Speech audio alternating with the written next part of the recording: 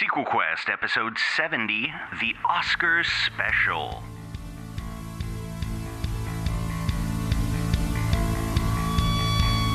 Welcome to Sequel Quest, the podcast where Adam, Jeff, and Jeremy invite you on a cinematic adventure to create prequels, sequels, and reboots to your favorite movie franchises. Joined by special guests along the way, Sequel Quest is go for launch. So let the adventure begin now!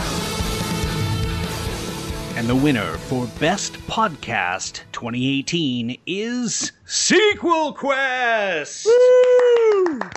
All right, gents and ladies, I don't want to forget them. The Oscars crowd would have my head if I did.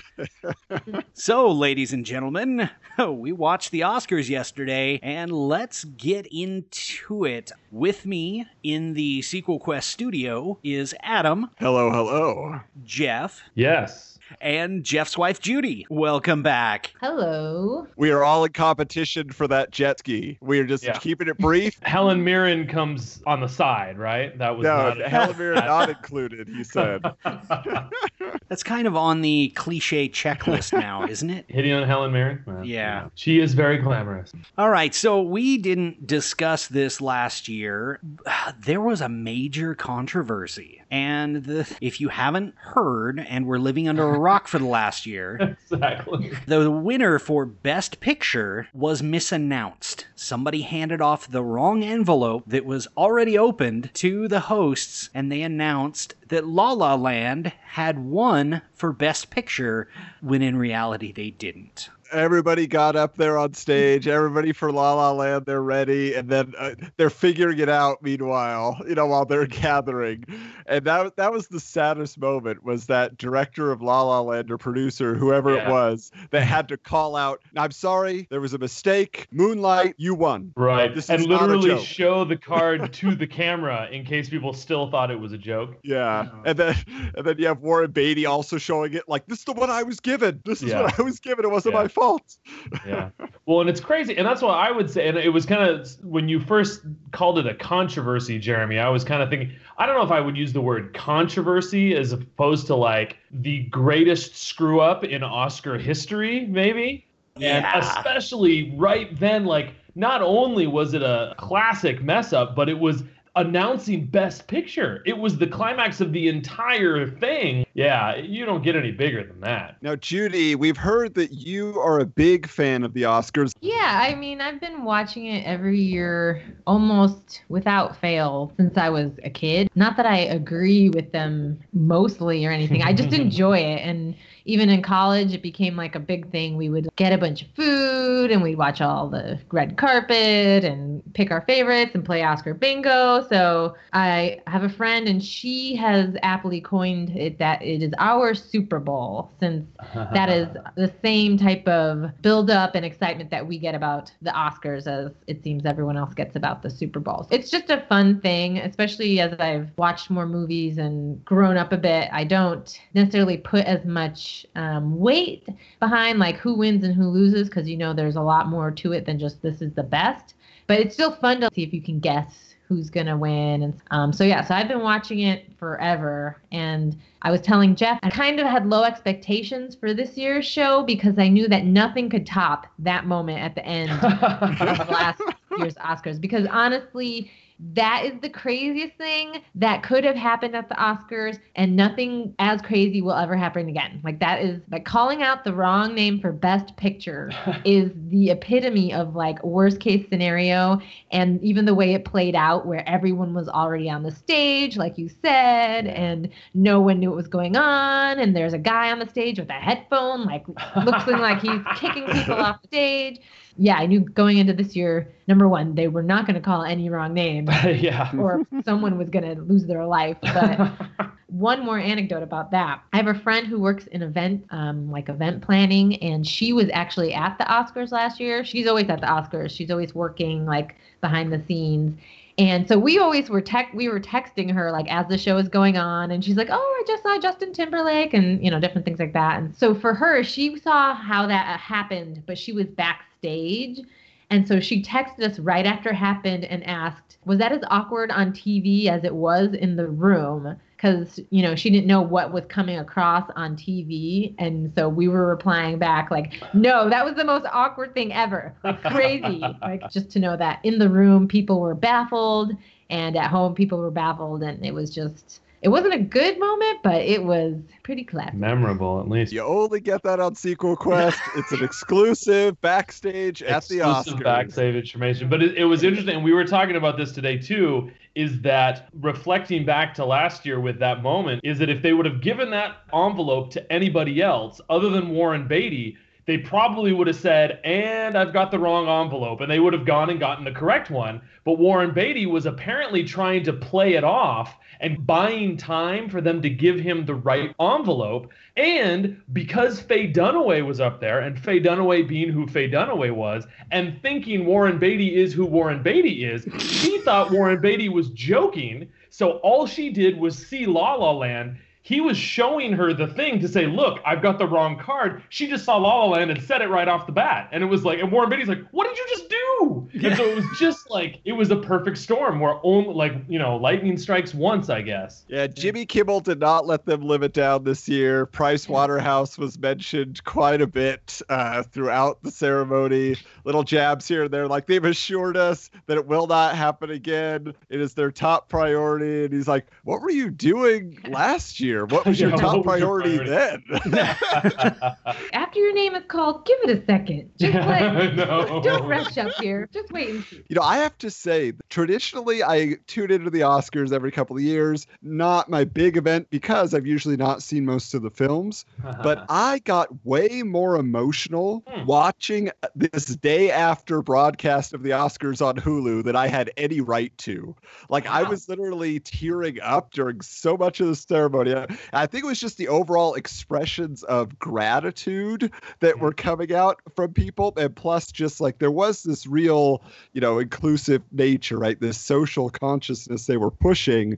And I think also, just as a creative person on whatever small level that I am, seeing that validation that these people are getting for putting themselves out there is very relatable to me. I'm not necessarily a fan of how Jimmy Kimmel kind of up top invited people to start making their political statements and their speeches and all these things. It's just silly movie awards. I don't know if that's really what the purpose of this is. He's like, the world is watching, so say what you have to say. They're counting on us. But keep it short so you can win a jet ski. Right. Like that was, I think that was what he was going for, kind of that tongue in cheek. It's both sort of a thing. And on the flip side, though, because and I don't know if you guys watched the Golden Globes.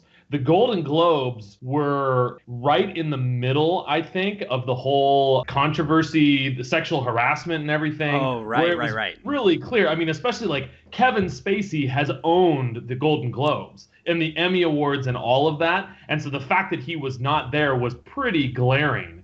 And I mean, obviously Harvey Weinstein and just like the list goes on and on and on. And so for me, when we watched that, it was really heavy. And there was this cloud over the entire thing. I felt like not that they shied away from it. Like you said, Adam, there was definitely plenty of people talking about it. And it's an important thing that I think needs to be talked about. But I thought all things considered, they still allowed for the grandeur and the emotion of the moment not to be shrouded in a cloud of all the stuff that's gone on. Yeah, and more so even for me, I think what I enjoyed about it is because I think there are those tendencies, over the years for people to make political statements. And here they had so much going on in the backstage politics of Hollywood itself that they had enough to deal with it. Oh, you know what? You have every right to bring this up. You have every right to talk about this.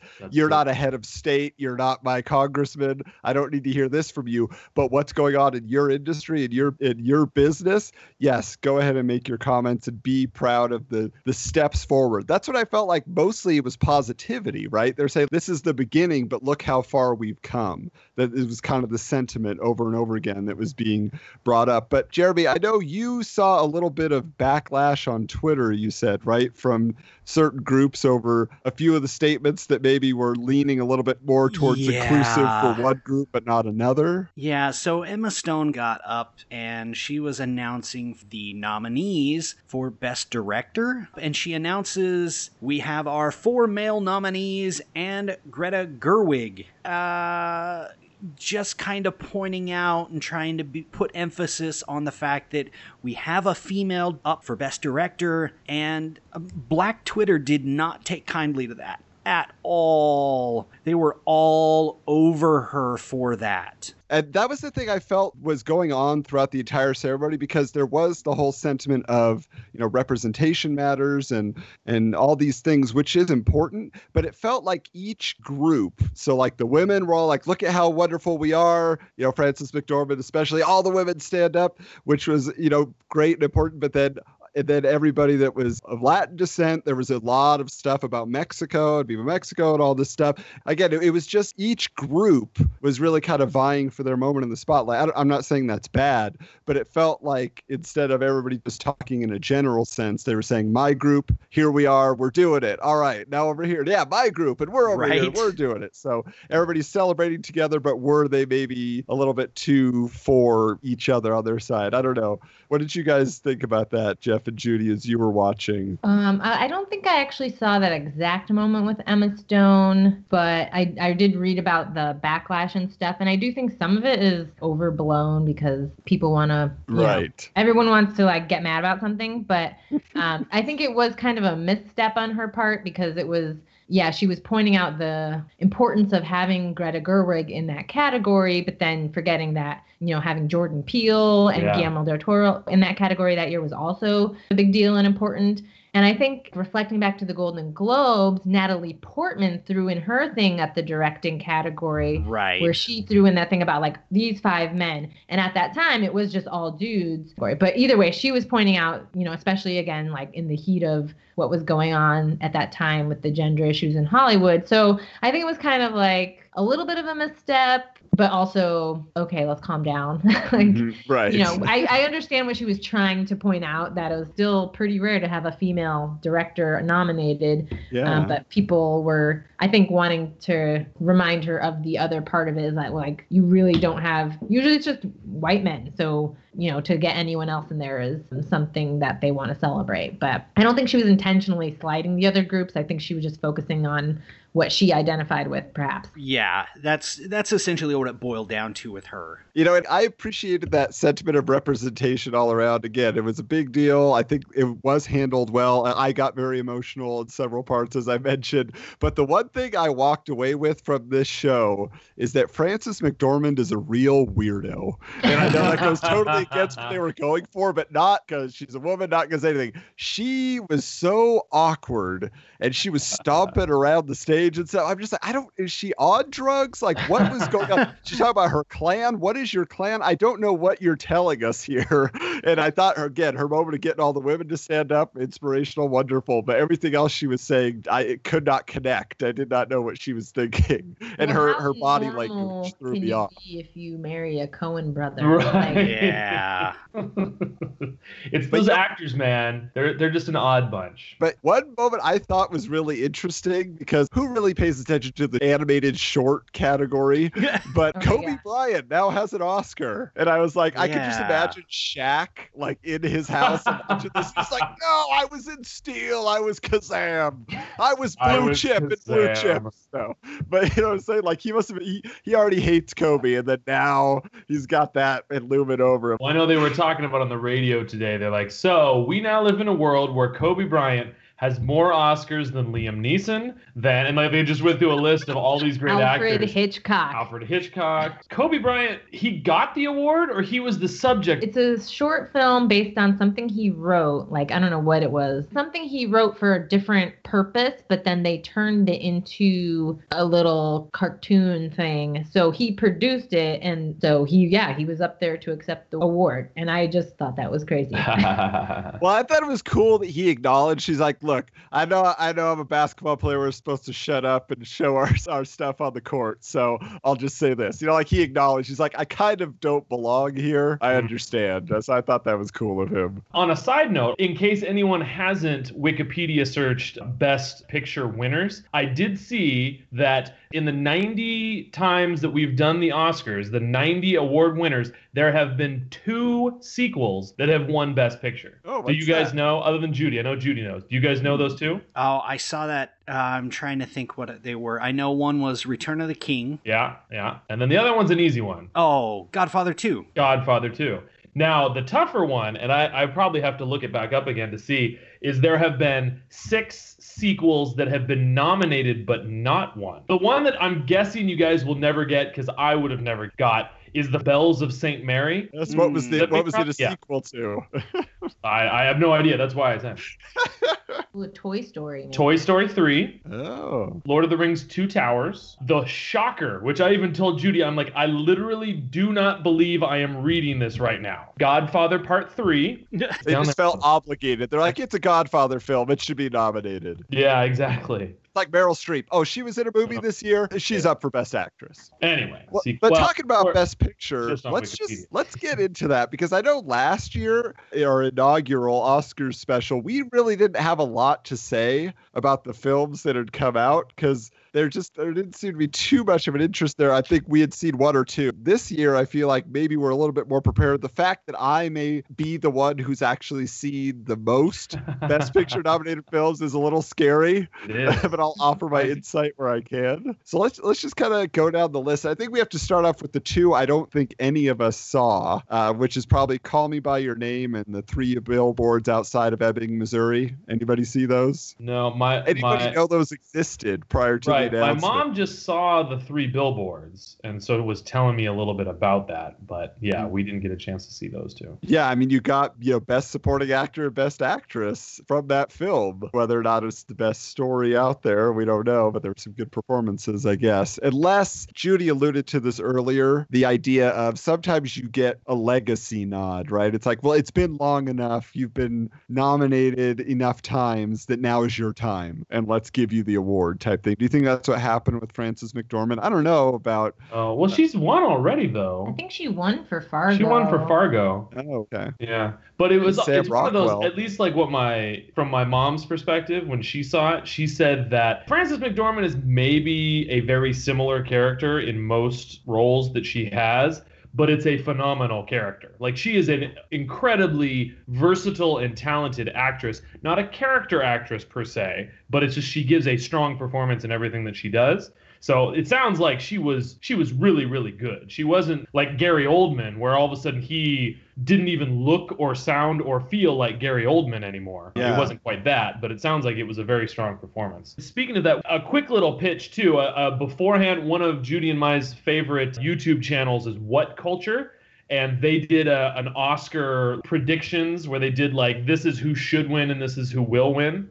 And for Best Actress, they did say Frances McDormand will probably win. But I thought was really interesting, he said who deserved to win was Margot Robbie for I, Tonya, and said that her performance as Tonya Harding was haunting. I mean, I remember, I don't know if you guys are maybe too young to remember Tonya Harding, but I remember when that happened, and I would have no interest in seeing a movie about that girl back then. But now I'm kind of interested to see, especially hearing about that. Yeah, this is going to surprise you, Jeff, but I actually have the issue of Sports Illustrated that goes over that whole controversy, everything as it was happening. Yeah, it's on the back of my toilet as we speak.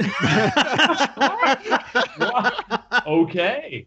So yes, I'm very familiar. I remember walking in on the news report of Nancy Kerrigan. Why? Yeah. I thought she was some foreign lady. Like, I didn't know who she was because I wasn't paying attention. Nobody paid attention to figure skating before that, you know?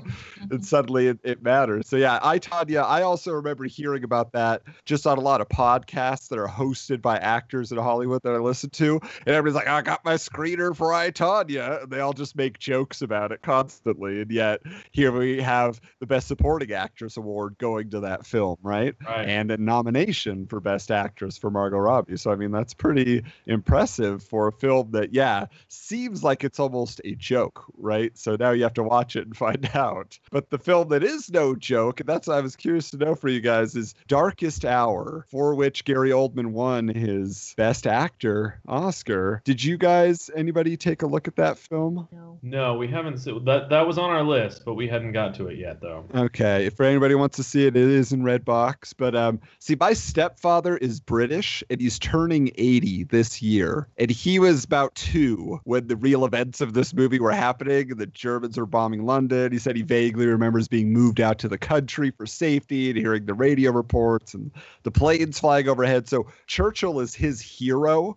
So I've heard about that man many times over the dinner table over the years, but I really did not investigate and get deep into him. So watching this film really was helpful to me in that way. And I think for a movie that is all talking, I mean, it's literally all it is. There's like one scene of some soldiers out in the field for like 1 minute, but the rest of the film is literally just, it's a Gary Oldman showcase, making full use of his chameleon likability like he does to transform into his characters. And I will say his British accent work is a little bit better than his Jim Gordon. I'm joking, of course. But also the makeup work is really impressive. So they deserved that best makeup award that they got, because that was really impressive. It did not call attention to itself. Now the lighting had a lot to do with that as well, but really the makeup and the performance were what really made that film shine. And there's a great scene, again, for people who haven't seen it. Look, there's a scene where he rides the subway to survey the common people to get their opinion on how he should move forward as, you know, the prime minister, as the leader of the country and saving these soldiers at Dunkirk and all that. So it's pretty interesting. I'll also mention an actress in there that I've been seeing a lot of lately. Her name is Lily James. And she's been in a lot of stuff, like she was Cinderella in the live action Disney Cinderella. She was in Pride and Prejudice and Zombies. And I finally, into the mix of Oscar films I was watching, I decided to finally see Baby Driver. She's in that as well. She reminds me of a British Heather Langenkamp. She's the one who played Nancy in the Nightmare on Elm Street films. But she's a really engaging actress. I'm curious to see where her career goes, because she seems to be getting cast a lot right now. So I'm wondering if there's a role out there waiting for her, because she's got a strong presence. Are you guys familiar with her work at all? She was on Downton Abbey, but not a big. She was like a cousin of the family or something. Oh yes. Rose. Yeah. So Okay, I knew her from that, but it wasn't exactly a meaty role. Right. She was kind of supposed to be almost like a bimbo. She was like a flibberty-gibbet. A flibberty-gibbet. There you go. Yeah, she could flip between the two very well, which I think is, especially in Pride and Prejudice and Zombies, you see that a lot. She plays Lizzie, you know. But as far as Gary Oldman goes for you guys, is this, I mean, you haven't seen the film, but is there a particular role for him in your mind that stands out? I mean, are you guys big fans is it Harry Potter? Is it Batman? Actually, it was funny. We were talking about that, is that I was kind of lamenting the fact, because I've loved Gary Oldman ever since Fifth Element. I don't know if he stole the show, but he was phenomenal, and he was unlike he normally was. And, you know, he was doing a character, and he had the limp and just everything like that. I was kind of lamenting the fact that probably at this point, he's most known for what I think is his least impressive performance as Jim Gordon in the Dark Knight trilogy. Like, that was very blah for him, I thought, compared to the character work that we see him doing in stuff like this or in Fifth Element or all those other things. Well, and I feel like there were a lot of people thanking Christopher Nolan throughout the awards this year, and I feel like Gary Oldman's like, thanks for nothing, Christopher Nolan. Because Gary Oldman, in his speech, tells the director, whatever, he's like, it only took 20 years for us to finally work together, but look what you did, you know? So I thought that was kind of funny. But the obvious double feature with that film then was Dunkirk. Right. Because, you know, you have The Darkest Hours about all the political machinations going on at home, and Dunkirk is about the soldiers in the field and saving them. Did any of you guys see Dunkirk? No. Crickets. More crickets. Okay. Well, here's the thing. The opening moments of the film made me think this was just the British Saving Private Ryan, which is kind of what it feels like for the first half hour. But by the way, Adam, did you see it in the theaters or did you see it at home? No, I saw it at home. Okay, because that was, and that just to real quick, that was one of the things for me, is that everything that I heard, even plus or minus, is it sounded like this was kind of like an experience, like Gravity was. And so for me, that was kind of because I missed the chance to see it in the theaters, I was kind of like, oh, well, now there's no rush to really see it at home. Well, see, now I watched it with earbuds in, so I was definitely deep into the sound design, which is all the film won for, were the technical sound awards, which is certainly the audioscape they created. It was very immersive. If there was ever a movie that deserved the D-Box motion seat treatment. Definitely. The camera spends a lot of time bobbing up and down in the water. You're flying with fighter planes and stuff, But the thing is, it doesn't have a central narrative. It's kind of disorienting. It's kind of like Nolan's breakout film Memento, where there's like all these intertwining stories that are told out of sequence. So that kind of confused me here and there. But overall, I could see why it didn't win, because there are emotional moments and there are decent performances. But Dunkirk feels like the Oscar equivalent of a summer blockbuster is kind of what it is. It's like, you got rid of superheroes. Good for you, Christopher Nolan, Well, not totally. I mean, he still had Bane in a mask. Yes, Tom Hardy. And then you had Scarecrow in there as well. You have Cillian Murphy was there. But it's almost like you took the stupid love story out of Michael Bay's Pearl Harbor and you're just left with the bombing scenes. Or maybe the end of Titanic just stretched out to 2 hours. It's kind of that feeling where you're like, all right, well, it's like you said, it's an experience. You're there with the soldiers, but there's not really a story per se to follow. Good work, but maybe you focused a little bit too much on the visuals. Maybe if there was more to be told, if you gave us one character to follow. Now, the film that I know, I think we've all seen, and honestly, I feel like this is the People's Choice Award for Best Film. If we was based on what did everybody see last year, is Get Out, right? Right. Where did you guys come into just knowing who Jordan Peele was? Well, obviously, Key and Peele, their comedy sketch show. Yeah, I've caught a couple of their skits on YouTube. The Substitute Teacher one's great. Especially for our show, there's one about the pitch meeting for Gremlins 2, which is hilarious. It is so fantastic. I love that so much. But I had been hearing about Get Out all throughout 2017. Like, again, a lot of podcasts just in passing. Everybody's like, have you seen Get Out yet? It's amazing. But I'm not on the Blumhouse train to get into like their horror films, so I never got around to seeing it. Where did you guys fall into as far as interest in seeing it? Well, when it came out, I did hear a lot of really good stuff about it, but I don't tend to go see scarier type movies. That's not really my thing usually. So it was kind of like, okay, I probably won't see that. But we did like watch it just, last week or whatever ahead of the Oscars. And I think, I don't know, it's hard when something is so talked up that it's kind of like, it could never live up to all this hype that I've heard all year. I'm just like, this is the greatest movie ever. So it's almost like if I had heard less about it, I might have been more impressed maybe. Not that it wasn't a good movie and not that it doesn't deserve a lot of praise, but just that it was just so, like, I just kept hearing about it. So I think some of the surprise of it was lost, but it was a really good movie. And I think there's a lot to talk about. Yeah, I feel like this is the one of anything that you could really have a conversation about and most people can join in. Like, because I feel like although it being labeled as, a horror movie that got an Oscar nomination, it's really more of a thriller. I mean, I don't know there's why very they little would say gore. it's not a horror movie at all. I don't think. Yeah, I mean, it teases a generic slasher type character in the opening, and then that's not at all the focus of the film.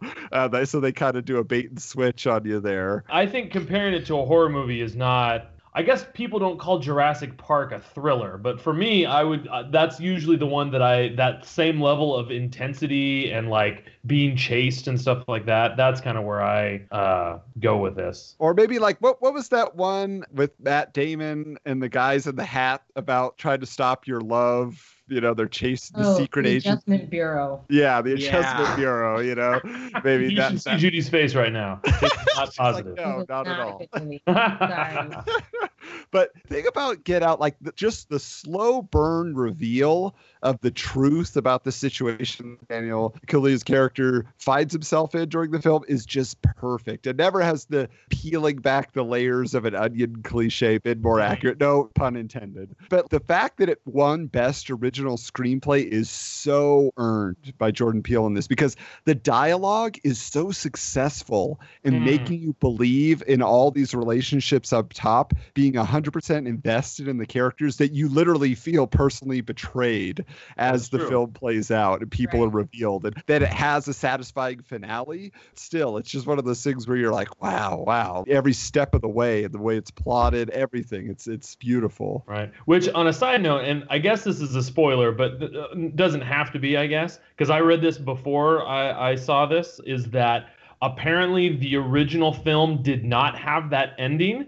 Apparently, the ending was he gets recaptured, and the audience in the first screener hated it, where they're like, "Are you kidding me?" And so then they ended up changing it and instead have the ending that they had. Yeah. Now, one thing I want to bring up in this, and I think we need to get into it a little bit, because after our Black Panther sequel chat review, I actually had a friend of mine, Kyle, and he is Black, and he reached out to me and he said, "Hey, you guys really didn't dig deep enough into what Black Panther was saying. Like the social commentary that it's making and the racial politics and everything else that it's about." And he was saying, did you not notice it because you were three white guys, or did you feel that you were not justified in making those type of comments? And I said, well, that's not really the realm of our silly movie podcast. It's not necessarily what we use our forum for, but also to a certain extent, yes, what could we have to say on that? And because Get Out, the focus of it, really, like the first 3/4 of the film, again, it's not really even a thriller. It's kind of, there's stuff going on, but you focuses kind of on that racial naivete of affluent white society, how they could kind of remove the humanity from African Americans by focusing on their race, but then it adds a deeper, more sinister layer beyond that. So I'm going to do a very Get Out thing here, I guess.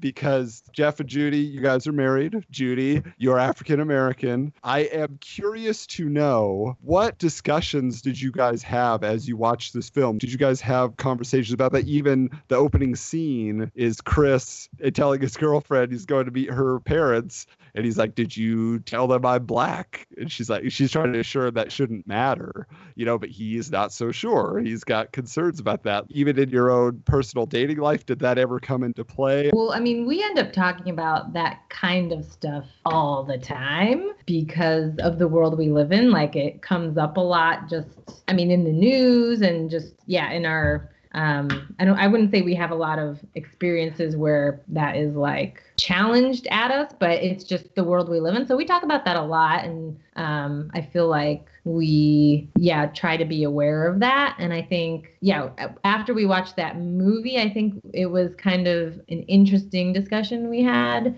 Because I'll just be honest, I think sometimes I can give Jeff a perspective he wasn't necessarily thinking about. But again, since we're married, that's one of the good things, is that he's open to that. And, we can have an open discussion about that. So, so it was interesting for me even watching Get Out, because I was explaining to him that, like, what makes the movie, I think, so good, like the part of it that is brilliant, is that it takes all these very common, everyday feelings, interactions, and scenarios that a Black person would have just like all the time, like every day, about like, I'm the only Black person in the room, or someone's like, hey, Obama. It's like, yeah, great. Or that scenario of like, okay, so how is your family going to react to me being Black or whatever? Like all these things that are very common situations for people. And it takes those unfortunately normal and awkward things that happen, and then it contextualizes them in the sense of like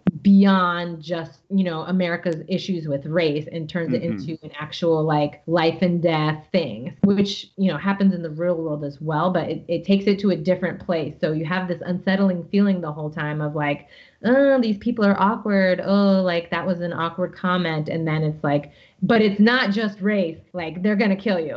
So I think that's where the movie is brilliant, because for a Black person, you're kind of used to like putting those comments in a certain context and like brushing them off, or just expecting a certain amount of awkwardness maybe in a certain scenario with certain people. And then in this movie, it's like, that's why he stuck around for so long. That's why he didn't get out. Right. And he's like, oh, your family, blah, blah, blah. And it's like, no, run for your life. So like you said, though, it's relatable on that level. Then for the white audience, especially 30-something white male watching the film, I'm like, do I ever do that? And again, not just an African-American person, but am I doing it for my friends of many other races? I think in a certain extent, especially you guys live in California, growing up in California, it's a little different because it really is a melting pot. So well, it's funny. It's funny that you say that, because that was like, and this is something that we have talked about as well, is that it's weird that like in California, and that because that was my perspective as well, Adam, where it's like in California, we don't see as much like overt racism as if you went to parts of the South, or you went to like, the other places where there is literally like a cultural like bias or separation. But the interesting thing is like in like even at our old church in Orange County, where our church had maybe 5,000 people at one time, and there was probably 2 Black people there, and one of them was Judy. And it's just like, and she mentioned that a couple times, where it's just like, you don't know what that feels like. And not that it's like, not that it's racism that we think about, but it's something like we saw in Get Out, where it's like you kind of just get used to the fact that you don't look like everybody else, and that sometimes they talk differently to you, and you just end up kind of getting used to it. And like Judy said, after I thought about it for a while, that was really what made this movie so interesting, was the fact that it was, as his friend kept saying, dude, you got to get out of there. You got to get out of there. They're all murderers. He's like, no, they're just white people. Like, this is the way my life is. I live among white people, and they act weird sometimes because I'm different than they are. And it's that scary thing that it's just like, could you really tell the difference between them acting weird and if they were like psychotic murderers who want to steal your body? Yeah, and I have to say, Catherine Keener is the scariest member of the cast. She is so scary. And I'm suspicious of all suburban moms now. Like, I'm not taking tea from anybody. I'm just like, aren't you married to a suburban mom? Okay. I guess that's true. She checks out, though. I could vouch for her. Out. As long as she doesn't stir her tea too slowly. Yeah. But it's one of those movies that I feel like also is interesting because it pushes Blumhouse to the next level in terms of studio clout. Because again, like we said, up to this point, they've really been focusing on horror. And this is kind of like, 1/4 horror film and the rest is not. So they could really, I feel, branch out even further now than they have. And we may get some, great productions. They take chances again on these up and coming writer-directors who can really give us something great. And Guillermo del Toro even said in his speech also, right? He's talking about the youth of the world who are showing us the way, and these new young filmmakers that are coming up. So I think it's exciting that Jordan Peele won that. Again, for the writing. The writing of that film was so strong. I just feel, I was paying attention to the dialogue all throughout, and I was just like, I love how natural this feels. Which is kind of and I don't know if we want to get into this in a little bit, but is that, I mean, obviously, and Jimmy Kimmel made note of it, like by constantly referring to Black Panther, with the idea that once again, none of the top 10 grossing movies of the year were nominated for Best Picture. And I feel like, kind of like you mentioned, Adam, Dunkirk was maybe a little bit more blockbustery, and then Get Out was a little bit more successful. But it's than your typical best picture films. But there's a part of that too that I think is also kind of sad, where it's like, that's kind of on us, is that we're the ones that any hunk of junk that Marvel slaps their name on, will pay to go see. But if it's something that's going to be a little bit different, that's going to be a little bit new, that's going to be a different form of, film art, I don't know that we go and pay and see that. And then why would a studio waste their time, making something like Get Out, when they could just slap a superhero on it and make $1 billion? Well, along that line, Blumhouse has already contracted a Spawn movie written and produced by Todd McFarlane. And that's in the wake of Get Out. So they don't actually have to make quality. They can do a superhero movie. Yeah. I read something or heard something recently where they're talking about every studio wants a superhero franchise because that's the moneymaker. And then they want to go and use that money to make these little films because they see themselves as artists. They all want to be artists and have the prestige of having the Oscar and being the, having these like artsy movies. But those don't pay the bills. Like, so it's this vicious circle of, get Spawn in there so we can get more money and then we can make more artsy films. But in the end, we do get a larger diet of, Marvel, DC, Star Wars. Like, that's all there is. And I feel to a certain extent, I actually mentioned this in last year's show, but I feel that it's a situation of, okay, so the studio has their ideas of what they want to produce, yes. But at the same time, you don't need to see The Phantom Thread in a theater. Like, being there with the big sound system and seeing it on the big screen doesn't, I don't think, enhance that film. But you need some, when it is big, like Dunkirk, yes, you would need to have that full visceral experience, But that's what I'm saying. Like, these smaller character-driven films can be watched in the privacy of your own home and have just as much of an effect. So, yeah, like you said, pay the bills with a big blockbuster and then... Because I was wondering, I was thinking about that same idea, and I wonder if that's also, though, connected to the fact that it's now $1,900 to actually see a movie in the big screen, as opposed to $1.50 to rent a Redbox. And so we're going to be willing to pay $17 or whatever to go see a Marvel movie because of that experience, but we're not going to be willing to pay that much money. Because on the other hand, like, you go back, 15, 20 years, and the Oscar movies were making money. Like, they were making good money because, hey, I've heard this movie is great, we got to go see it. But now I think that, it's that thing too, about that charging so much for movies, which I also think is directly related to them wanting to say, hey, we made $1 billion. It's like, well, yeah, when you charge $100 to get in, like, that's only 1,000 people or whatever. I would agree. I mean, I think there's definitely a cause and effect there, and it's just the way things are headed. But I feel like the film that managed to put a little bit of everything that all the other nominees for Best Picture maybe focused on one thing and headed in one direction in their style of filmmaking.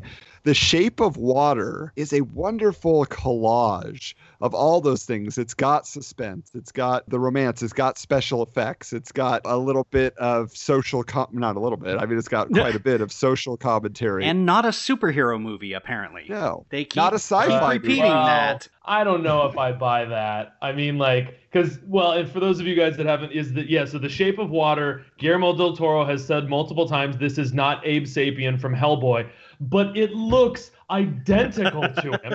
And he eats eggs just like Abe Sapien. Classical music. It's played by the same actor. It's just like, come on, dude. Seriously? Is this just about copyright? It might be. I don't know. Well, the thing about it is, though, I didn't even hear about this film until Jeff mentioned it at the end of our show last week after we were finished recording. And he's like, by the way, did you know The Shape of Water is a prequel to Hellboy? And I was like, wait, what? And it's nominated for Best Picture? Now I wanted to see it all of a sudden. Like, I literally just finished watching it an hour before the show tonight. Oh, did you? Like, yeah, because I didn't hear about it. I heard more about Pacific Rim Uprising, which Del Toro isn't even directing this time around, than I did The Shape of Water, which is a shame. Well, and that's the other part, too, is Shape of Water is, I mean, it kind of had a limited, I mean, it's out in theaters right now, so it kind of had a limited release. Okay, so that's why I had to pay $14 to buy it on iTunes, and I couldn't rent it. But it's got a great cast to it. I mean, you get Michael Shannon as the villain, which is pretty interesting. You've got Russian,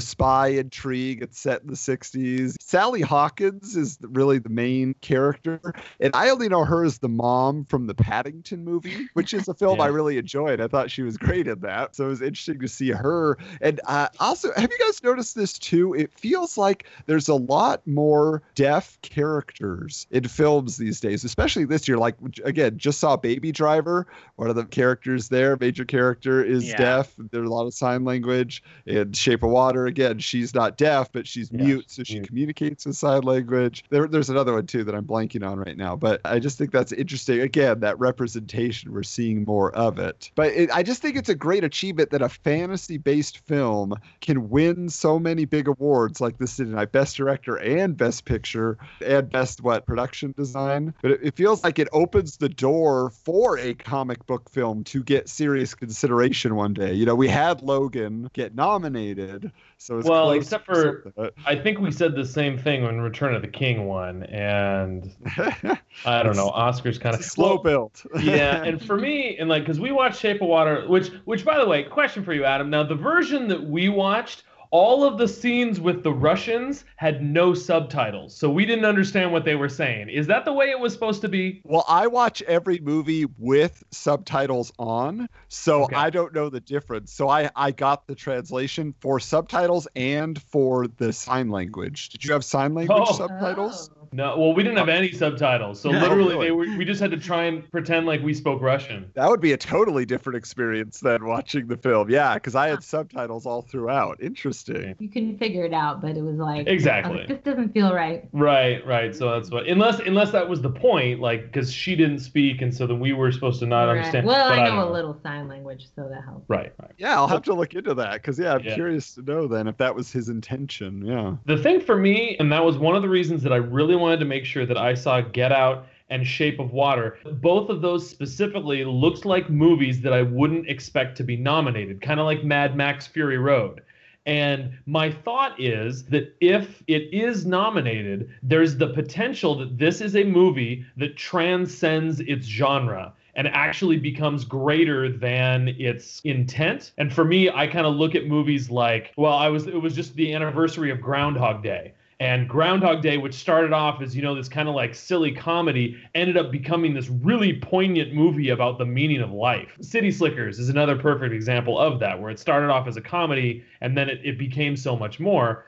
And for me, two things happened. For me, when I watched both Get Out and Shape of Water, I don't know that I felt that happened. I don't know that it was necessarily like, wow, they used their art to teach me something about life and blow my mind in that sort of a way. I didn't feel like that happened. But then on the same side, I then reflected back on other Oscar winners.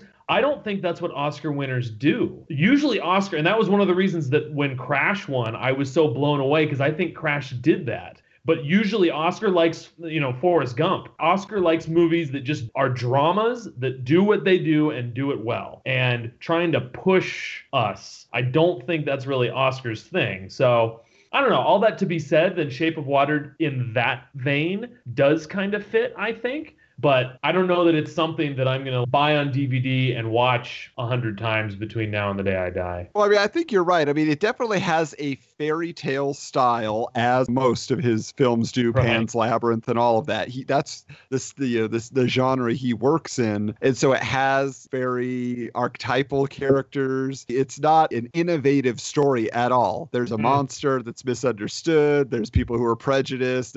We've seen this type of thing in movies before. And in superhero movies before, and in everything else. It almost has like bits of La La Land in it too from last year. It's got a musical element to it. The fact that it really gels as a film despite all those influences. It reminded me of that French film Amélie from the 90s. I don't know if you guys ever saw that in a film appreciation class, but it very much had a European sensibility to it.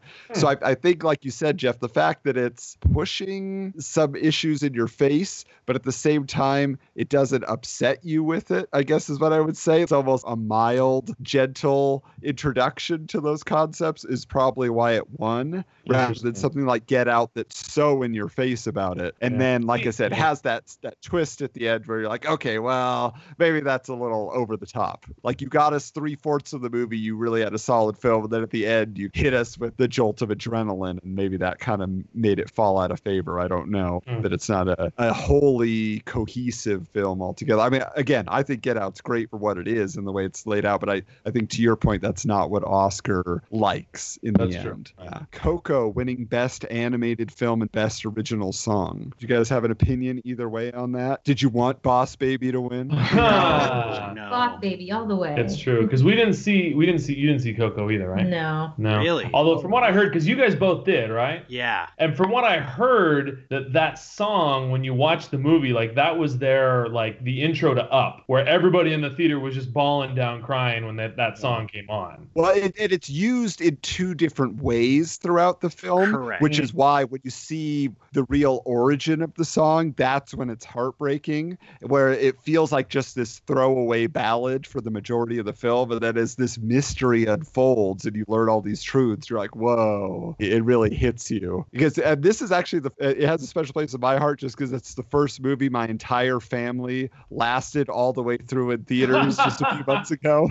We tried with Lego Batman. The kids didn't quite have the attention span with that, so they love skeletons, so that may have had something to do with it. But it's a really stunningly beautiful film just from a design standpoint as well. It's just visually beautiful to watch, and then the fact that they have a decent story in there, plus that you don't have a big name celebrity distracting you with terrible voice acting or just taking you out of the story because, oh, it's this person. Yeah. So it's like the story of the family, the story that's in the film stands on its own because that's all you're looking at. There's nothing else attached to it that is supposed to give it hype. That's how Pixar, that's their thing. It's never about the name. Was there any best song that you guys felt like? I felt particularly that the This Is Me from The Greatest Showman was a pretty impressive production. Like, I didn't like the way Coco was represented at the show. I didn't think the performances were very strong vocally, but that This Is Me with all that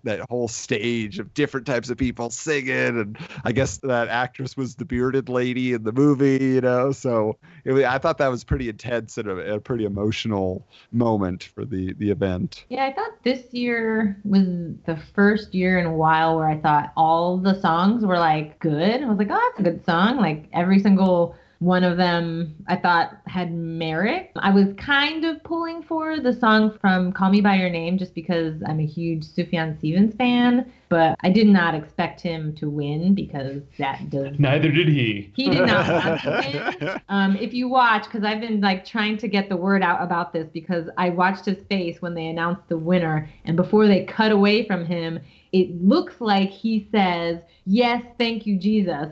So as a notoriously shy person, I was kind of like, that is hilarious. But yeah, that's not usually the type of song that wins. So I thought it was going to go to Mary J. Blige just because, you know, they like we said, they like to give it to living legends when they can. But the song from Coco, I know a lot of people really liked. So. All right. Well, did you guys have any other moments that stood out for you or other categories? Anything else you wanted to bring up before we get into the second half of the show? It's pretty cool to see Roger Deakins win. He's, again, one of those living legends where he could have won so many other times. Yeah, nice to see him finally get that award. So, yeah, it was a pretty tame year, I thought. Although I did spend a lot of time texting with my brother about when they went to the theater to bring the normal people snacks and stuff. Yeah. And I was like, okay, if Wonder Woman walks into a theater I'm in, I will be genuinely like excited. And then if Luke Skywalker walks in with Lin-Manuel Miranda, then I'm dead. Like, I literally just die. She just kept saying, this is so much better than the Oscars. I felt bad. I was like, should you really be saying that, Gal? I don't know about that. Trying to make them feel good. I actually thought one of the funnier moments for me too is if you want to say like was this standout or kind of shocking was I don't know who the other actress was that came out with Maya Rudolph, but just they were just so animated and so excited, and the jokes they were making again were a little racially charged. Like you could hear some nervous laughter in the crowd. So I thought they were pretty good. And also when Jimmy Kimmel asked Steven Spielberg, he's like, "So what do you do?" "Well, I'm married to Kate Capshaw." "Oh, okay, I've heard of her." He's like, but then he's just all of a sudden, "Do you have any pot?" Steven Spielberg was like, "What? Do you have any pot?" And he reaches into his coat. I was like, "What?" I guess nice for playing along, Steven, but that one was out of nowhere. With his improv ability, to like come up with that line. Maybe he didn't come up with it, but it seemed like he did. Yeah. But yeah, I thought Maya Rudolph, and I think it was Tiffany. Is it Tiffany Haddish? I don't remember her name. I just thought like they were a breath of fresh air because everyone else was like really stiff for the most part. So even when they were trying to be like, "Ha, we're making a joke," it was like, I don't know, not very funny. So yeah, and I think Jennifer Lawrence was a little tipsy when she came out with Holly Hunter. No, was it Holly Hunter? No, who was it? It was Jodie Foster. I always get them mixed up. They're basically the same actress. But I just thought because she kept like talking, and I improv'd that. She's just dropping stuff in here and there. And they were just joking around. So I thought, same with Jane Fonda. Yeah, and look at this set. It looks like something out of Barbarella. Anyway, there's a lot of that kind of stuff going on here and there. But yeah, like you said, nothing super stand out as far as a shocking moment. Yeah, no Roberto Benigni jumping over the seat. No, none of that this year. So that was the Oscars. Jeremy, why don't you introduce our next segment? Tell them a little bit about what's going on here. Well, we're taking a deep dive, and because it's an Oscars weekend, follow-up, however you want to call it, we're going to take a deep dive into Oscars Best Picture category. And we've had 90 of these, so we've challenged each other to come up with a sequel to a Best Picture winner. All right, and so Judy, as our guest, why don't you go first and tell us what you had in mind, what film you chose? Okay, well, I went back to 1951 to a movie called An American in Paris, partly because I don't know what I've said about myself on this podcast, but I do have a master's degree in film, TV, and media studies, and I spent a year writing my thesis on musicals. So it was kind of like default setting, what movie do I know the best that I could come up with a sequel? And I was like, oh, well, I've seen this movie hundreds of times, it feels like. So that was an easy one for me. I'm going to assume many of us have not seen that movie because it is quite old. But basically, it is a Gene Kelly movie who's delightful. Leslie Caron is in it. Oscar Levant is in it. And it's about an American GI who's living in Paris after World War II. He's a painter.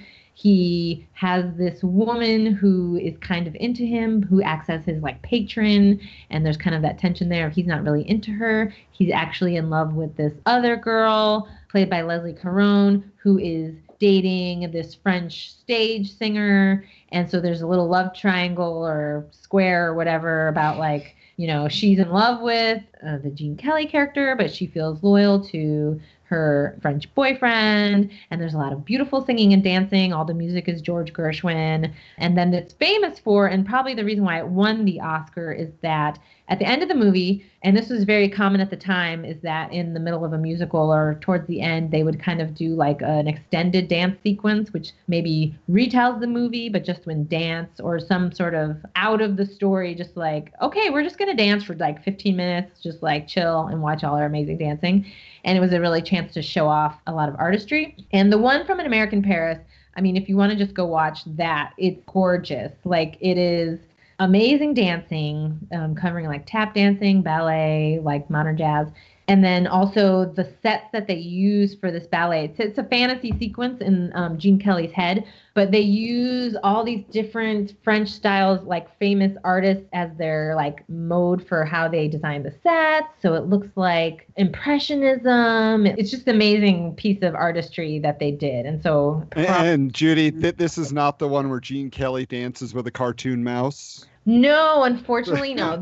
That was Anchors Away, another Okay. awesome movie. And it's not the one where he sings and dances in the rain. Oh, yes. Which was Singing What in the was Rain. that one called? Yeah, Singing in the Rain, which came out a few years later. So this is the one, I don't know if like what the famous scene would be, but there, like if you've seen a shot of him dancing in like this beautiful fountain with these like amazing colors and lights behind him, that's from that. And again, it's the one where he sings and dances to I Got Rhythm. If you remember that, and there's all these little French children like I Got Rhythm. That's maybe a clip you might have seen here and there. But it's a delightful movie. You should all see it. So that's the background. That's where we're at. So obviously they end up together at the end, and everyone's happy. Ta-da! So my sequel, I decided would take place a few years later. So it's like 1955 or something. And they are engaged. I don't know why they're still engaged. It's kind of a long time based on, but whatever. So they're like engaged, and they're still living in Paris. And Lise is the female lead from the first movie. So she is managing Jerry, which is the Gene Kelly character, his art career. They have a little shop, and he sells prints of his paintings. And then he also does his own pieces.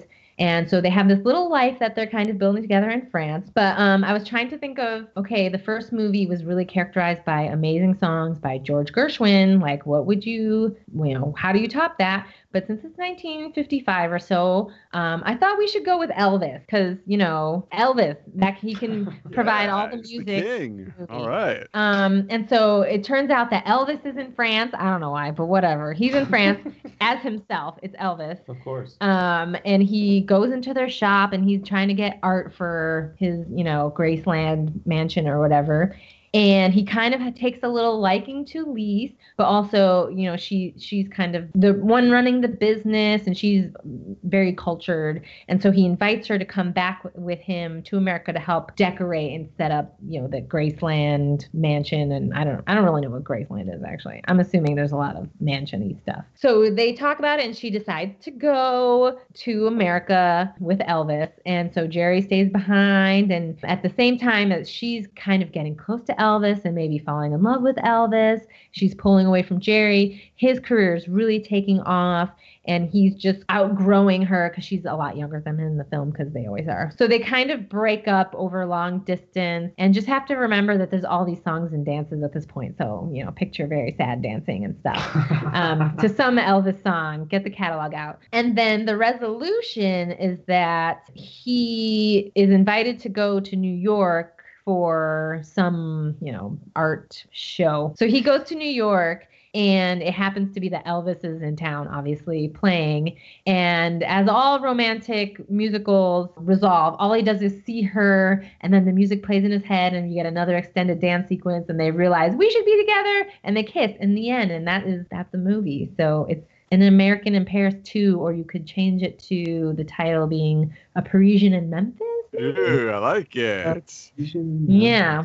Although they end up in New York, An American in New York, that's just work. what it is. A Parisian in the States. Yeah. So there's my sequel to An American in Paris. All songs by Elvis. All right. Except for Elvis doesn't get the girl. Why? Ooh. That happens? Maybe he can get another girl. Maybe there's another girl. He gets the girl, the rich girl from the first movie. Well, I have to say, typically in these movies, that when the guy who doesn't get the girl at the end, when it comes out that she's going to, the hero, they're very happy about it. It's very amicable, because that's how the first movie ends, is that her boyfriend drives her back to Gene Kelly and kind of like, bye, good luck. And he's like super cool with it. So Elvis was similarly like, wow, you know what? You guys are so great together. I'm just like so happy for you. I love it. Musical magic. All right, Jeff, what do you got? Well, although I'm still trying to picture what sad dancing looks like. It's a lot of foot my dragging. sequel is from the Academy Award winner 1992, I think, Dances with Wolves. If you've never seen Dances with Wolves, it's about Dunbar. He is a Civil War soldier who ends up wanting to go to the frontier because the frontier is disappearing in 1865. So he goes out and ends up serving all by himself at this lone outpost that is abandoned for one reason or another. And then he ends up interacting with the Sioux, finds out that they're, much more than the savages that he'd come to expect, ends up forming a relationship, especially with the one woman that is there. They call her Stands with Fist, and they end up falling in love, et cetera, et cetera. Then the army does show up and they say, hey, you got to help us get rid of these Indians. And so he doesn't want to. So then they arrest him. But then there's this big conflict. And ultimately, he ends up taking Stands with Fist and leaving in that end where what's his name? Winds in his hair is standing on the cliff face and going, can't you see I am your friend? Oh, that's so beautiful. Anyway, so the sequel will take place 15 years later, and it's going to be called, appropriately, Stands with Fist. So 15 years later, Dances with Wolves and Stands with Fist have been moving around, constantly kind of fleeing the U.S. military because Dances with Wolves is still being hunted by the military because he's considered a traitor and an outlaw. They're never really able to stay in one place very long, so they kind of go from tribe to tribe. As they interact, they're very aware of the problems that the white man brings to the Sioux, but they believe very strongly that the solution is not to fight. And especially at this point, 15 years later, this is right in the middle of the Sioux War. Little Bighorn just happened, so that's a very controversial kind of concept. So their belief is always, if it ever comes up, you should just run. You should never stand and fight. So every Sioux tribe that they end up meeting with, they kind of have a different reaction because they are white. Some of them are more welcoming. Some of them just immediately say, get out. And that's one of the reasons they have to constantly move, in addition to the fact of, just kind of being worried about the military catching up to them and, the consequences for the Sioux that would entail. So they end up at one point in one tribe of Sioux that are religious fanatics, and their leader kind of explains that he has had a vision of the white man's Jesus, and that he came to me in a vision, and he said that he will come and take away the white invaders. And so they do this thing that they call the ghost dance. It's a real specific dance that is essentially one of their prayers that's designed to bring this about, is that they believe if they continue to do the ghost dance, then the white man's Jesus will come and take all the white men away. In seeing that, obviously, Dances with Wolves and Stands with Fist are very nervous about this new thing because they feel like the white people are not going to like that, and that could stir up some hostility if this idea spreads. They end up having to move again, and as they kind of continue visiting more and more tribes, they start seeing the ghost dance kind of appearing more and more, kind of like slowly, like maybe one person brings it in and people are like, what's going on? Then they go to another tribe and maybe like 10 people are doing it. It seems like it's growing and growing. So finally, they end up setting their sights on getting to basically where the tribe that is led by Sitting Bull. So at this point, Sitting Bull is actually a celebrity. He's been working with Wild Bill Hickok in the show. He knows Annie Oakley personally. Again, the white men love him because he's this celebrity, essentially. And he's this really wise character who's speaking about peace and cooperation. And so both Dances with Wolves and Stands with Fist really feel like, okay, this guy gets it. And now, finally, maybe we found a home that we can settle down in and we can be here for a while. But after a short while, soldiers come with orders to arrest Sitting Bull because they've heard the rumor that he is actually joined or one of the leaders of this ghost dance movement. And he isn't, but that's what they have heard. So they come in and they're going to arrest him, but a skirmish ensues. And at this point, Sitting Bull is like 80 years old. And so they're fighting with this 80-year-old man. And tragedy strikes where a gun goes off and Sitting Bull is killed. And in the midst of this tragedy and kind of dealing with this tragedy, Dances with Wolves takes over the lead because now he's kind of well-respected, kind of being the right hand of Sitting Bull. And so he rallies these people together because he's heard of another leader named Spotted Elk, who is well known as maybe the greatest peacekeeper in all of the Sioux tribe, to go to the Cheyenne River and join Spotted Elk and his group. So he meets Spotted Elk, this great man of peace, and it turns out that Spotted Elk has not only converted to the ghost dance, but he is a firm believer that all of his followers should be doing this. Like, this is the way to the future, is that doing this ghost dance, praying for this to happen, because if we just pray enough, then the white men will, they'll take the white men and they'll go away. So Dances with Wolves with Fist kind of try and say like, hey, this is trouble. Every time that we've seen this come up, like this has not gone well for the Sioux people. And sure enough, days later, a battalion arrives and they arrest the entire tribe. Spotted Elk, though, is a man of peace. He surrenders immediately and just says, we'll go along peacefully. But then the next day, the soldiers come into the town and they aggressively demand all of the weapons. Spotted Elk tells people, okay, just turn over your weapons, go ahead and do that. But the soldiers are really treating the Sioux like they're subhumans, and they're pushing people around and stuff like that. And so sure enough, eventually conflict breaks out. They shove somebody and somebody shoves back. Guns come out and soldiers just start opening fire. And this would be, I would kind of expect this as kind of the climax of the movie. This would be one of those kind of like either silent or kind of like somber music playing as this is kind of happening in slow motion. And soldiers just opening fire and killing dozens and dozens of men and women and children. And Spotted Elk comes out of his tent trying to stop all of this, and a soldier turns to go shoot him, and Dances with Wolves pushes him out of the way, and Dances with Wolves gets shot, and then Spotted Elk gets shot as well. And then at the end of the carnage, you just see that just like, hundreds of people have been killed. And so I would kind of see the conclusion of the movie being Stands with Fists walking around and seeing the carnage and obviously, crying over not only Dances with Wolves, but all of this. And if you remember the original movie, she doesn't talk a lot because she's not comfortable with the English language as much as she prefers speaking the Sioux language. So Stands with Fists walks up to the soldiers that still have their guns drawn. And I would just kind of see this movie concluding with her literally standing with a fist towards these soldiers, just essentially saying no more. And then we end in a very happy sort of way. Wow, that's pretty intense. Yeah, I knew it had to be something with Costner if it was going to be Jeff. So Right. There you go.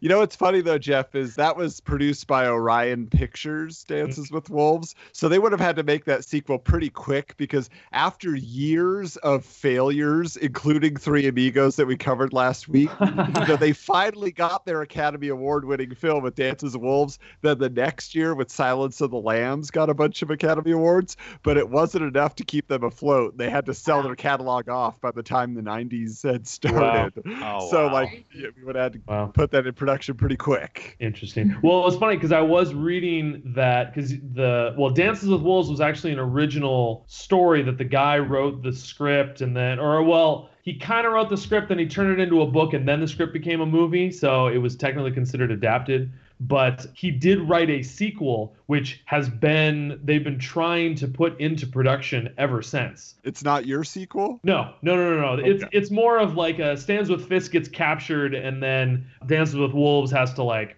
go and rescue her or something like that. Okay. But that apparently they're wanting to make it into a TV miniseries. And I don't remember who they said. Was it Antonio Banderas? It was somebody else that they were going to cast as, which Antonio wouldn't make any sense if that's who it said. No. But Yeah. somebody else that they were going to cast as Dunbar. Very interesting. All right. Well, my film goes back a little bit. It's kind of in between Jeff and Judy's era of Best Picture films. I went back to the late 70s and I picked a film called Kramer versus Kramer. Oh. So for those who don't know, Kramer vs. Kramer won Best Picture in 1979 with Dustin Hoffman and Meryl Streep. It was actually her first film, so that's where it all began for Meryl Streep. And they were playing recently divorced parents that were battling in court for custody of their son.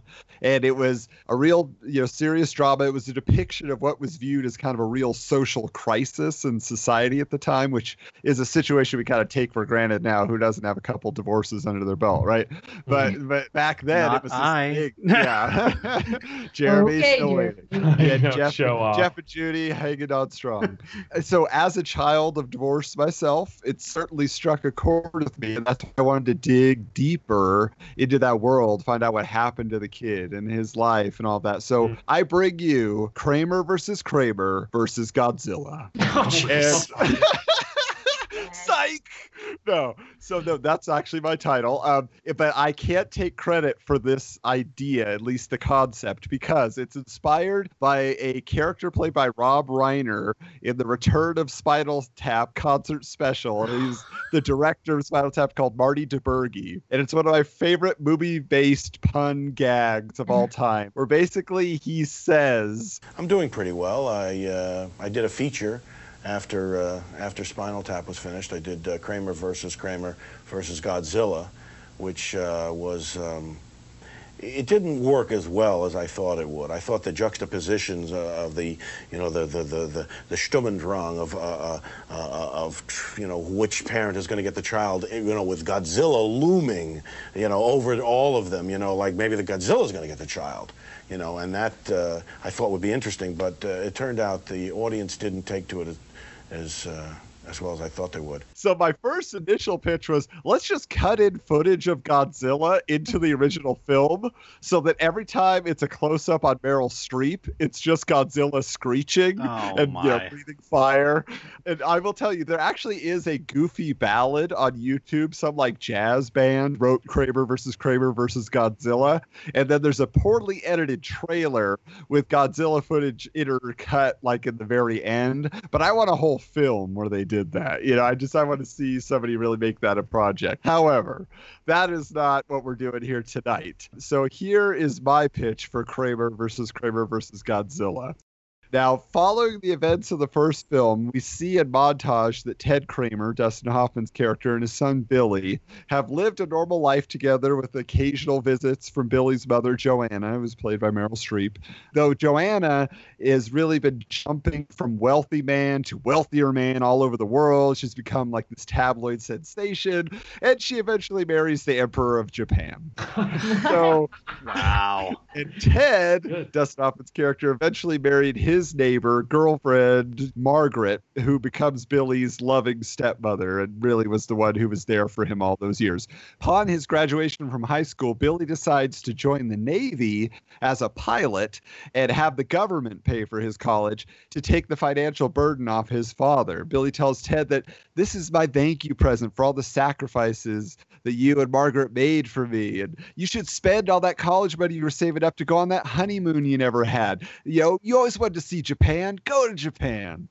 So now we jump 6 months later, and Ted and Margaret are visiting various Japanese landmarks, while Joanna and her husband, Emperor Hiroyuki, are notified of a strange disturbance in the ocean where 2 Japanese naval ships have been sunk, which the Emperor chooses to ignore suspiciously.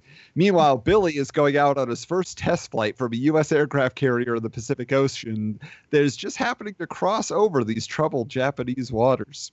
So the Emperor and his wife are scheduled to make a public appearance, and in doing so run into Ted and Margaret, and they're invited to dinner with them that night. The meal is interrupted as they're told that now an American plane has gone down in that same deadly area of the Pacific, and when it's revealed that Billy was manning the plane that disappeared, Ted and Margaret urge the Emperor to send out a rescue mission, but he refuses. They plead with Joanna, who stonewalls them as well. The Emperor reveals that he knows what is going on out there, and it's better for his nation to ignore the problem. Leaving in a huff, Ted goes to the American embassy, who also tell him it's best to let it go. Unable to accept this, Ted charters a plane and flies out there himself, only to find that within the raging storm, there is none other than the mighty Godzilla awakened. He also spots the American fighter jet containing his son floating in the ocean and lands in the water to rescue him. So Emperor Hiroyuki radios them within Ted's plane and is informed of the monster headed for the shores of Tokyo once again. And after naval ships and planes from Japan are unsuccessful in stopping Godzilla, Ted and Billy, while all this is going on, are seeing a glowing light beneath the waves. Just then, Joanna and Margaret arrive in a Japanese boat with diving equipment, and they're told that they are now an unsanctioned covert team meant to retrieve the glowing radioactive mineral that has kept Godzilla subdued for decades within the ocean. So back in Tokyo, Godzilla's reached the shores. He's destroying the Japanese metropolis, and the Emperor is asked about activating his Shogun protocol, but refuses. Back in the ocean, there's all this personal drama between Ted and Joanna and Margaret, while Billy is tired of the bickering and dives into the waves and almost attaches the retraction hook to the boulder-like mineral, but is attacked by a giant sea urchin who's mutated under the waves and is attached to the underside. The parents now must band together to save their son and the mineral, which they do, but one of the spines of the giant urchin punctures the boat and they're slowly sinking. It's then, upon learning this, that the Emperor activates his Shogun warrior, a giant robot he pilots himself. And the Shogun flies out to sea to pick up the Kramers and the mineral before engaging in a final battle with Godzilla. The Shogun nearly succeeds in placing the mineral necklace back on Godzilla, but it's destroyed, and the Emperor with it. Billy then pilots a construction crane that flings the shackles with the mineral onto Godzilla, causing the beast to become comatose, and the giant lizard is dragged back out to his ocean prison. The heroic Billy then tells the trio of parents that he loves them all, and that they together caused him to become the man who saved Tokyo. Kramer versus Godzilla for your consideration. Yeah. Wait, so why was the Emperor so, like, not willing to do anything? Well, because he was just hoping, he was ignoring it, hoping that Godzilla wouldn't wake up. He's like, stuff's going on out there, but hopefully it's just an isolated incident. We don't want to, irritate him more, was the idea. I see. I thought you were gonna make the sequel to Kramer versus Kramer be over the top. It includes arm wrestling. No. Just swap it out. Yeah, just Dustin Hoffman for Stallone. Yeah, that was a pretty good movie. You know what it was missing? Arm wrestling. Right. Oh, so yes, there you have it. Jeremy, what did you have? All right, this is a sequel to James Cameron's 1997 blockbuster Titanic. Oh. Titanic 2, Jack's Return. Oh my gosh, he's a zombie. He doesn't know what or how or why he's alive. Last thing he remembers is the cold, oh so cold waters of the Atlantic and Rose. Yes, releasing Rose's hands, sinking into the deep. Just kidding. You can't sequelize Titanic. Oh, come on. You could say The Shape of Water is a sequel to Titanic. He turns into a fish man. Titanic is the prequel. Or could he meet Godzilla? Was Godzilla the cause? It was not an iceberg. No. On vacation. All right, so I do have one. It's called Forrest Gumpier. Good. And it picks up kind of where we left off with Forrest Gump, where Jenny just died. He now has his son in his care, and he's a millionaire as well. Because he invested in Apple, Apple took off and became a millionaire overnight. So we can follow along because it's a dual story. It would be the thing we loved about Forrest Gump was him interacting with all of these historic moments, right? Mm-hmm. So there's been plenty of historic moments he can interact with since 1980.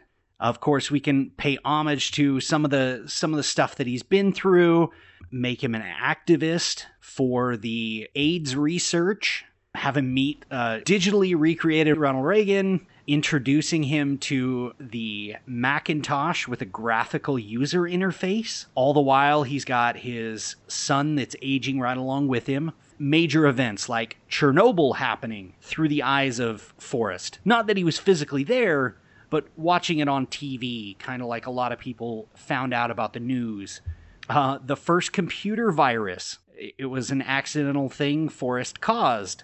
The tearing down of the Berlin Wall. Now, here's where he can start interacting with some of these events. So by 1992, his son would be old enough to start visiting college campuses, kind of the recruitment process. And so I would have him head out to LA and somehow be around where the Rodney King beating happened by the police. Stuff like that. A couple years later, now that his son's going to school out in LA area, we can fudge with the location, make it work, but have him driving down the highway when a white Bronco drives past in 1994. It'd be part of the highway chase. I could see Forrest as engaging with the youth based on just who he is with the first Harry Potter book coming out in 1997, engaging and seeing the news and talking about what went down in 1998 when Bill Clinton was accused of his shenanigans. Also, the Y2K scare. I don't know, maybe it's something he started, relive some history with what somebody who's been through the various wars that Forrest did, seeing 9/11. Also, in 2003, he'd be about 59 years old. His kid, little Forrest, would be about 28. We could have a shared experience there of the shuttle Columbia blowing up, and then also flashing back to Forrest remembering what happened in 86 when the Challenger did, and have just a shared experience there. And of course, having a crotchety old Forrest Gump at age 66 dealing with Obama winning the presidency in the vote. How old is crotchety? Well, he'd be 66. 66 is crotchety? Well, it depends. So there's all sorts of little fun stuff we can get throughout there, but that's kind of the major events I was thinking we could relive through the eyes of Forrest Gump and his son, Little Forrest. Yeah. Now, Jeremy, I don't know if you did any research on this and pulled a Jeff, but there was a rumored sequel to Forrest Gump. There's actually a sequel novel that came out. I did not. You didn't know about this? And no. It basically, the reason it never got made is the Forrest Gump sequel novel is just crazy. Just some highlights here, because you actually hit on one of them, was that Forrest would be in the back of the white Bronco with OJ. Oh, he'd be in the back? Wow. Yeah, actually with him. They're like, Forrest goes broke. He becomes a football player for the New Orleans Saints. Oh, that's just cruel. Creates the formula for New Coke, and he crashes the Exxon Valdez. What? Fights in Operation Desert Storm, and then he actually was an astronaut at one point, so I don't know if that was supposed to be poking fun at Apollo 13, but the craziest one is that Jenny's ghost keeps appearing to him throughout the novel, so there's just a lot of craziness. So I think you chose some more, well done, reasonable. even more so. Well, and I don't even see like that working with, just based on age-wise. He'd go to Desert Storm at age 48? Yeah. Like, I don't know, unless whatever. he's like a general or something, I don't see that working. The ride. Yeah. He ran there. Exactly. Well, good. I think this is a fun exercise. Who knows what we'll be doing for next year's Oscar show. But thank you, everybody, for joining us. In this case, I don't think we plan to vote for best Oscar sequel pitch. I think we just take them as they are. Yeah, They're I think all so. nominees. We're Let the all people winners. decide. It's an honor just to make one up. Be nominated. But Judy, again, thanks for coming with us. We know about your educational background now, so we understand you're much more qualified to be here than us every week. So whatever you want.